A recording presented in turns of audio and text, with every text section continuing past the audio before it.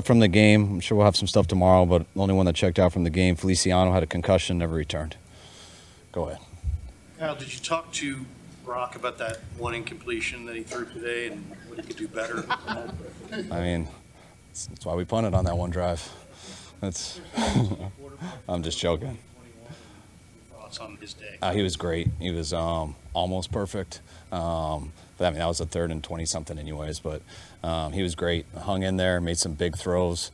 A lot of times that defense is real, they don't give you the big throws, so you kind of got to pick them apart, and he was very efficient at doing that.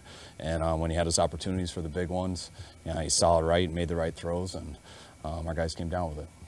I don't know if Christian's had a bad game for you, but could you tell something was special with it, like early on, that you wanted to get in the ball today? Not really. I mean, he's the same to me as he always is. There was space out there, and Elijah being down, Debo kind of not practicing all week, gave him probably a few more opportunities, didn't have to split it as much.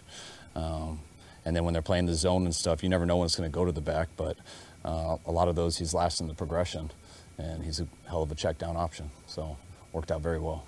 Did you give him the ball, give him a shot at the 5th touchdown there at the end? Or? Honestly, I had no idea until I just came in here that he had 4 touchdowns. I never know that type of stuff. I was actually shocked, and now I feel kind of bad about it. Wish I tried, but sometimes I snap at people and they tell me that stuff in games because it shouldn't matter until the game's over. But he would have got 5 if we gave a chance to, but did 1 for juice. Then they gave us quarterback sneak look, and Brock took it. But I wish I got him 5. He deserved it. What do you think of your offensive line's performance? Seemed like they did well. I mean, all the fronts that they run, we got 4 guys in the line, 5, sometimes 6, and I thought we were able to stay balanced and do well in the run game and in the pass game. For the most part, I thought they protected Brock real good, and I was real happy out there. I'll see when I watch the tape tonight. I know you don't have a vote, and I know you don't really care who the MVP is, but running backs almost never get it. But could Christian be the MVP of this league right now? Yeah, I mean, not sure on the whole rest of the league right now, but I thought he played like it last year when he was here. If Christian's so awesome, he helps us win every time he's out there. But when you got a guy who can do everything, you can always have unbelievable stats. But he shares that with a lot of other guys, and we do whatever it takes to win. So that's, to me, the thing that would make it the hardest for him, just stats and how it works out. What do you think of your defense's performance tonight today? I thought they had a couple lapses. They started out real strong. We had that missed kickoff. I think they got them at the 40, their first score. So on a short field, they got that 3. That was more a penalty on the kickoff. The most disappointing part was that last drive of the second quarter. We had a couple chances to get them off the field and for them to go 99, and all that time hurt. And then the next drive that they got. So they had about 2 drives in a row that we need to get better on. Besides those 2 drives, they kept them out of the end zone the rest of the game. On the fake punt, should you have had the defensive unit out there maybe? I mean, we were ready for the fake punt. We didn't have all the defensive guys out there. I thought our guys played it pretty well, but I thought their guy ran hard. He ran hard. I thought we had him stopped for about 1.5. I think it was 4th and 2, and he fell forward. We knew there was a chance of it, but we obviously they're going to do it. We put defense out and hopefully have a better result, but that was a hell of a job by them. Real risky call, and it paid off for them. When you call plays, you say you always call them as if they might score. Is there a different confidence, though, when you're calling McCaffrey's number? Yeah, it doesn't totally work that way where I just call guys numbers. Just the way it all balances out. He's a very good option in every single situation. I mean, whether he's the first guy you're looking at in man-to-man, or whether they're covering other guys and you come to him last in zone. And when you have a guy who can beat man coverage, when you got a guy who's got very good hands, and when you get a guy who's extremely natural at finding the soft spots and zones, there's not many bad looks for him.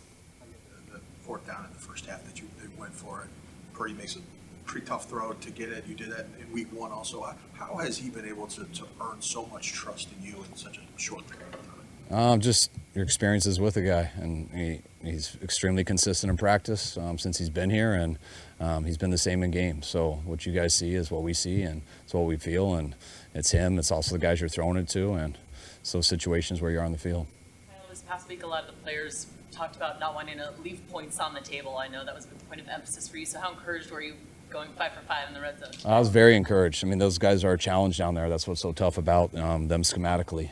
Just how many guys that they have and how much they choose to drop into coverage, and especially with their personnel when they have 6 guys on the line. So that can be a challenging spot to score. And we felt that going into this game. So if you would have told me we were 5 for 5 before, I would have been extremely happy. You've acknowledged when you traded for McCaffrey, it was, I think it's 19 days short of a year you traded for him ago. Did he draft? You gave up a lot of draft picks to get him, and you acknowledged that there's a risk always when you do something like that. Did you imagine he would be this good? I mean, you hope so. I mean, you know he's that good of a player just watching him and stuff. I mean, I think the whole league does. But then when you get someone, or when you're around him personally, then you realize how much better he is just because of the intangibles that he has and really his whole makeup and how he works each week and how he prepares for a season, from what he's been doing with us and OTAs all the way till now.